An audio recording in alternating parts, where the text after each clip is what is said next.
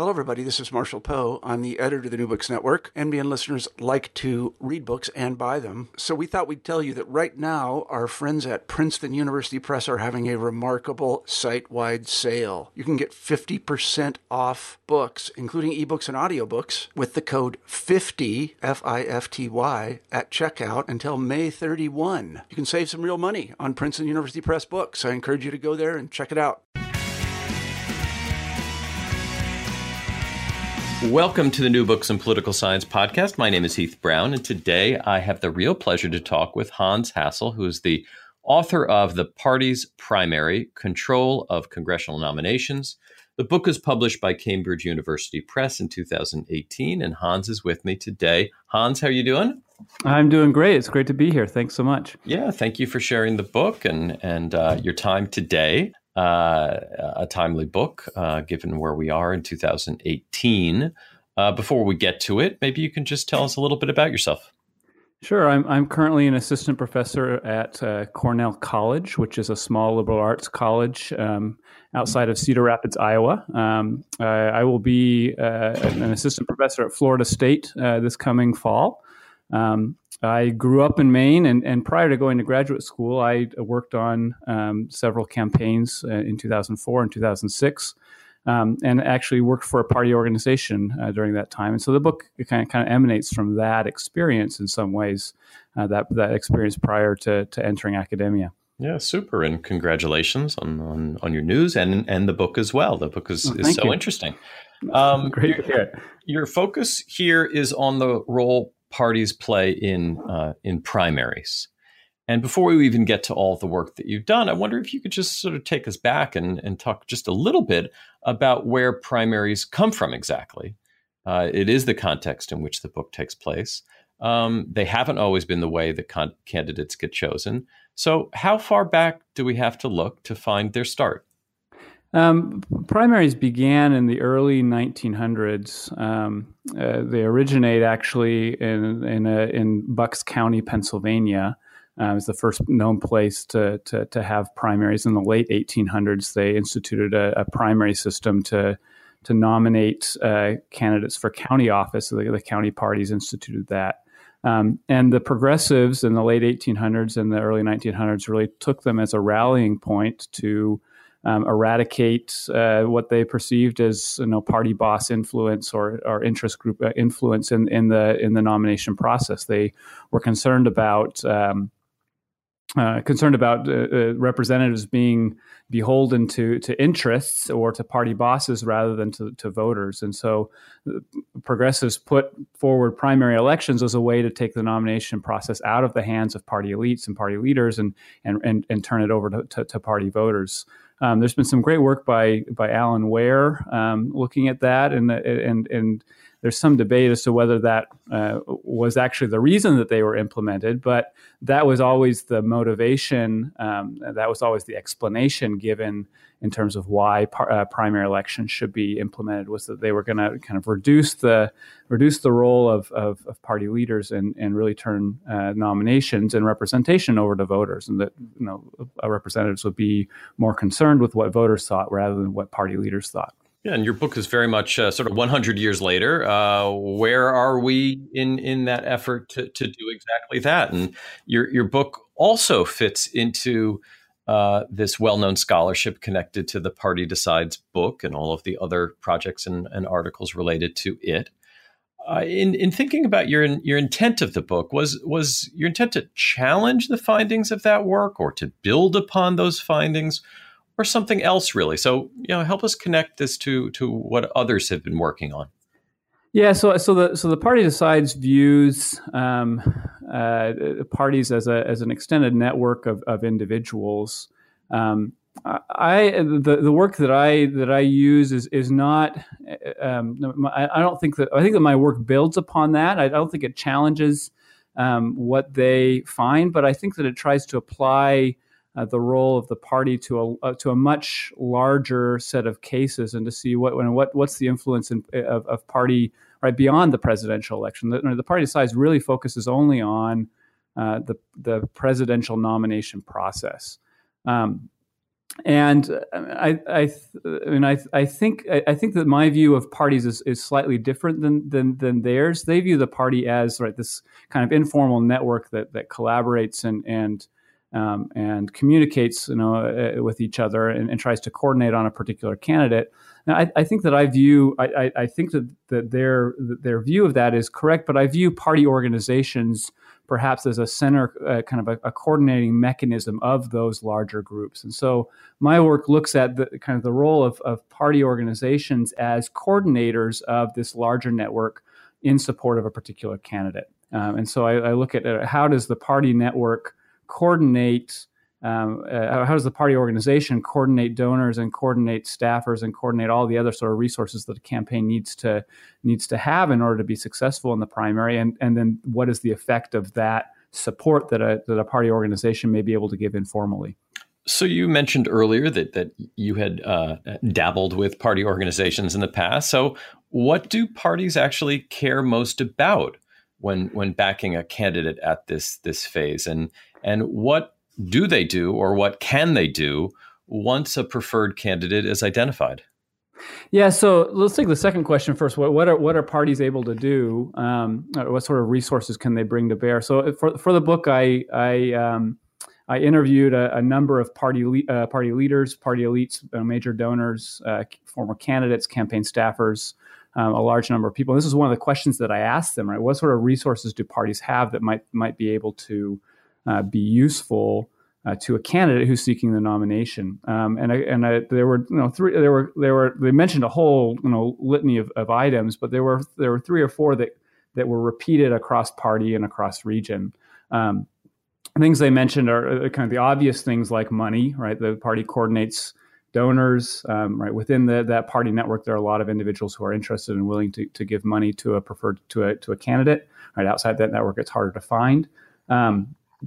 And party staff. Within the party network, there are a lot of individuals who know how to run good campaigns, know how to organize volunteers, put together media campaigns, and a variety of other things. And so the party can coordinate, sending good staffers to candidates who need that. There's actually a story in the book about one individual who mentioned a particular candidate. This is a former party staffer, national party staffer, and that candidate came to the national party and said, "Look, I'm looking for someone who can be my press secretary to run this campaign." And the party really didn't want this guy to win, and so they intentionally sent him the worst possible press secretary to try to derail that campaign, and because they were afraid if that candidate won, they would then lose the general election. And so, there's an ability to kind of funnel good staff to a particular candidate, or alternatively try to derail that candidate by discouraging people from working for that candidate, or alternatively sending someone who might be detrimental to the campaign.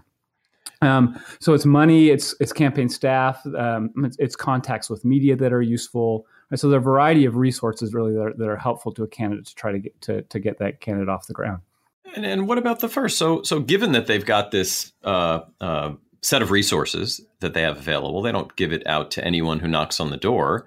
What do parties care most about when deciding who's going to get the A-list press secretary and who's going to get the less than A-list, the D-list press secretary? So how do they determine viability? Well, so they are looking. They're primarily interested in general election viability, or at least that's what they would always say that they were interested in. I don't think it's entirely just general election viability that they're interested in. There are a variety of other things that drive what kind of motivates them to support a particular candidate. Part of it is about when you're coordinating large numbers of individuals, like you are in an extended party network. Coordination is difficult, and it's easiest to do when there's some sort of focal point or some sort of salient individual within the network. And party leaders and others recognize that coordinating behind a particular candidate was easiest when that person was someone salient within the network, someone who had extensive connections to other people in the party, or who held a prominent position, or some other kind of salient individual. So part of it is just trying to coordinate. Coordination is difficult, and so you coordinate on an individual who's salient within that network. They also talked in these interviews. People talked about trying to discourage particular candidates from running, not necessarily because that candidate was going to be a bad candidate, but because they needed that candidate to run in another district or for another seat, because without that person running, they might not win that seat. Right? Parties are really interested in not just winning one seat, but winning a whole bunch of seats so that they can influence and extract the policies that they want. And so there were stories of Brian Doobie in Vermont being discouraged from running for Senate because they wanted him to run for lieutenant governor, or David Minge in Minnesota being discouraged from running for Senate because Dick Gephardt specifically wanted him to run for the House of Representatives because they were afraid that if a Representative Minge didn't run for re-election, they were going to lose that seat. And so it's not necessarily just about candidate viability, but it's also about coordination and spreading out good candidates across races to try to kind of win majorities in order to be able to get the policies that they want. Now, much of the book deals with the problem of causality between this coordination between parties and candidates. Yeah. I wonder if you talk a little bit about why this is a causal difficulty for researchers and how you specifically aim to address this problem. Yeah, so the alternative hypothesis here is that parties really aren't influencing the process, that they're merely just kind of jumping on the bandwagon of candidates who are going to win the primary election anyway, right? They survey the field, they say, this one's going to win, this is the person that we're going to support.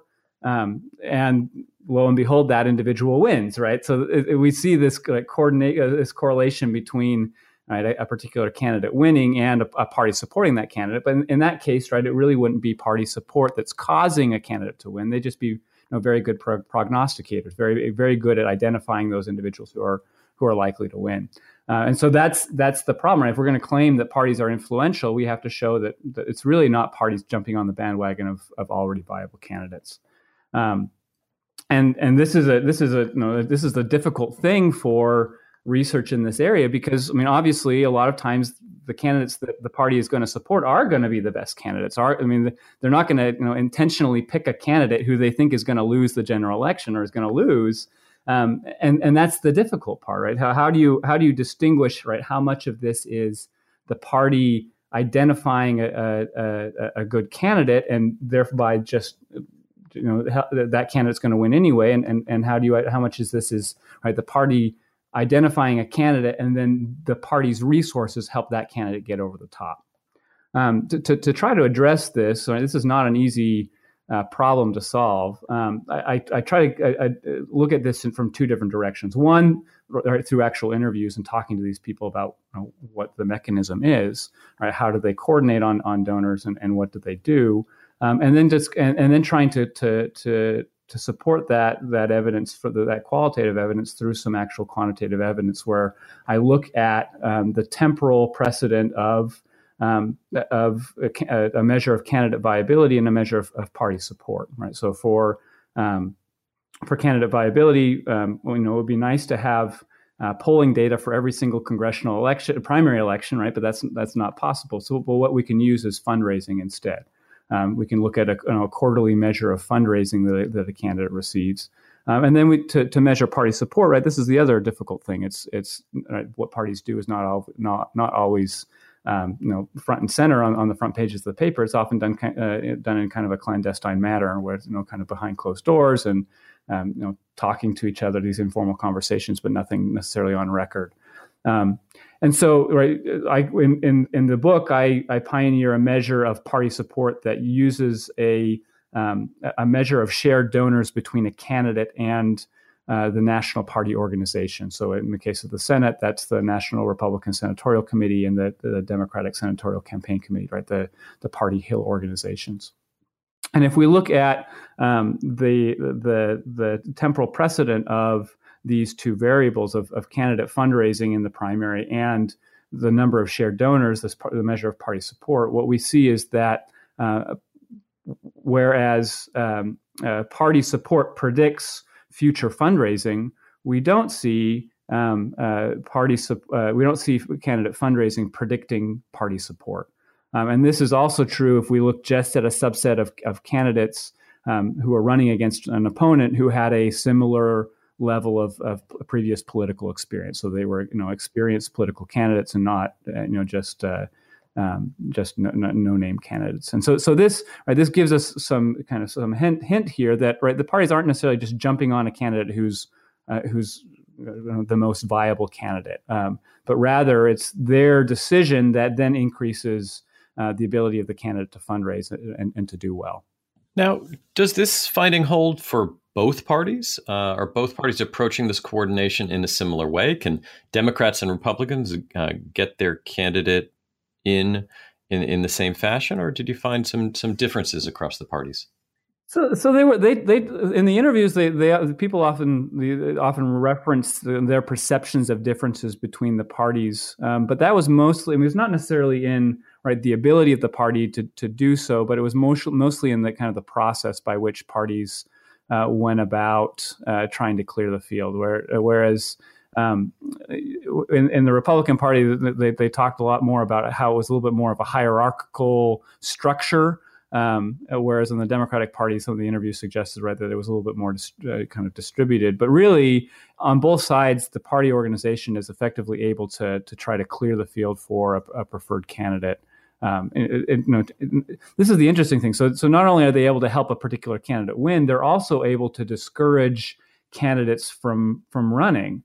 That you see that the candidates without party support are about 50% more likely to drop out over the course of the primary election than a candidate that has party support. And so it's not only just about helping a particular candidate win, but it's also about getting particular candidates out of the race. And both parties are really effective at doing that about trying to clear the field for a particular candidate that they want to have receive the nomination. Now, one of the themes that runs through the book and is particularly important now is whether and I guess maybe this is the working hypothesis that many people would have, that this basically functions to get moderate candidates within the party to be the candidates, thinking that they would be the most viable in general elections. What if you could talk a little bit about that aspect of what you did and whether that push towards moderate candidates is really what we see play out, or is something different happening? Yeah, so Ray LaRaja and Brian Schaffner have a wonderful book that came out a couple of years ago looking at the effect of strengthening party organizations. And there's a number of people who are looking at that. Or if we strengthen party organizations and the campaign finance rules surrounding parties, do we end up with more moderate candidates? And their theory and the evidence that they provide shows that yes. And the theoretical motivation behind that is that party organizations are less ideological than the Club for Growth or Emily's List or some other kind of ideological organization that is loosely affiliated with the party, but is really involved because they have some sort of policy that they want to demand, the policy that they want out of the process. And so they theorize that the party leaders, the people in party organizations, are much more pragmatic, that they're more interested in winning elections and controlling office, kind of a Downsian view of political parties, rather than being explicitly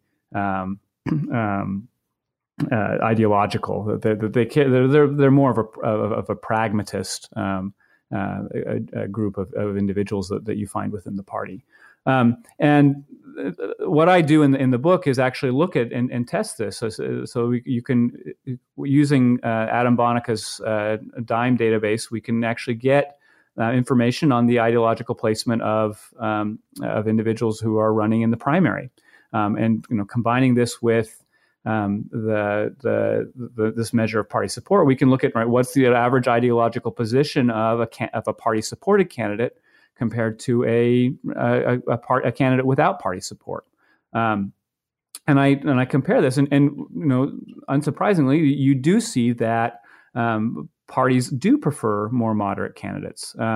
That they do have this preference for a candidate who is less ideologically extreme relative to the and of the options that are available. The party generally picks the more moderate option, but supports the more moderate option. However, the interesting thing is that this doesn't necessarily appear to be strategic.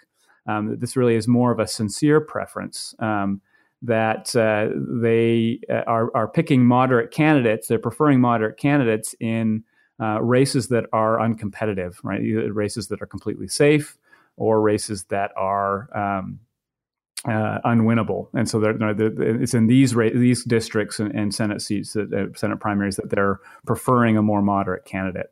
And this suggests to me that this is a sincere preference. And so, right, this idea that parties are somehow pragmatic doesn't necessarily seem to line up with the evidence that I find, which suggests, right, really that party organizations are a vehicle that can be captured. And in the past 20 years, you've seen at the state party level a number of instances where party organizations have been taken over by ideological groups. In Minnesota in 1994, I think it was Alan Quist was nominated by the party it was endorsed by the party organization in their endorsement process over the current incumbent Republican governor. And so, right, in this case, it was a very clear takeover by an ideological group within the party of that party organization. And I think that you may see something very similar here. As people close to Donald Trump, for example, we come into positions of power. You see a shift rightward in the preference of party candidates, ideological location of party candidates after 2012, for instance, right?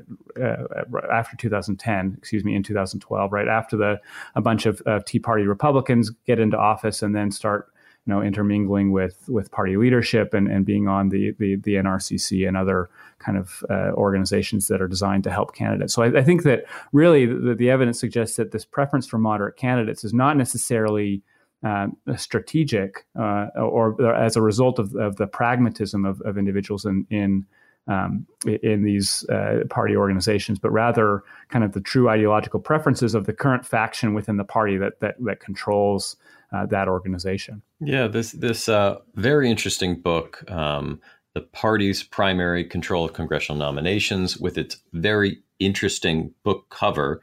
I love the book cover, which I had a lot of fun with that one. Which anyone listening can go and see and buy a copy of the book and go read the book at the Cambridge University Press website and elsewhere. Hans, thank you so much for your time today. Heath, it's been a pleasure. Thanks so much for having me on and chatting with me.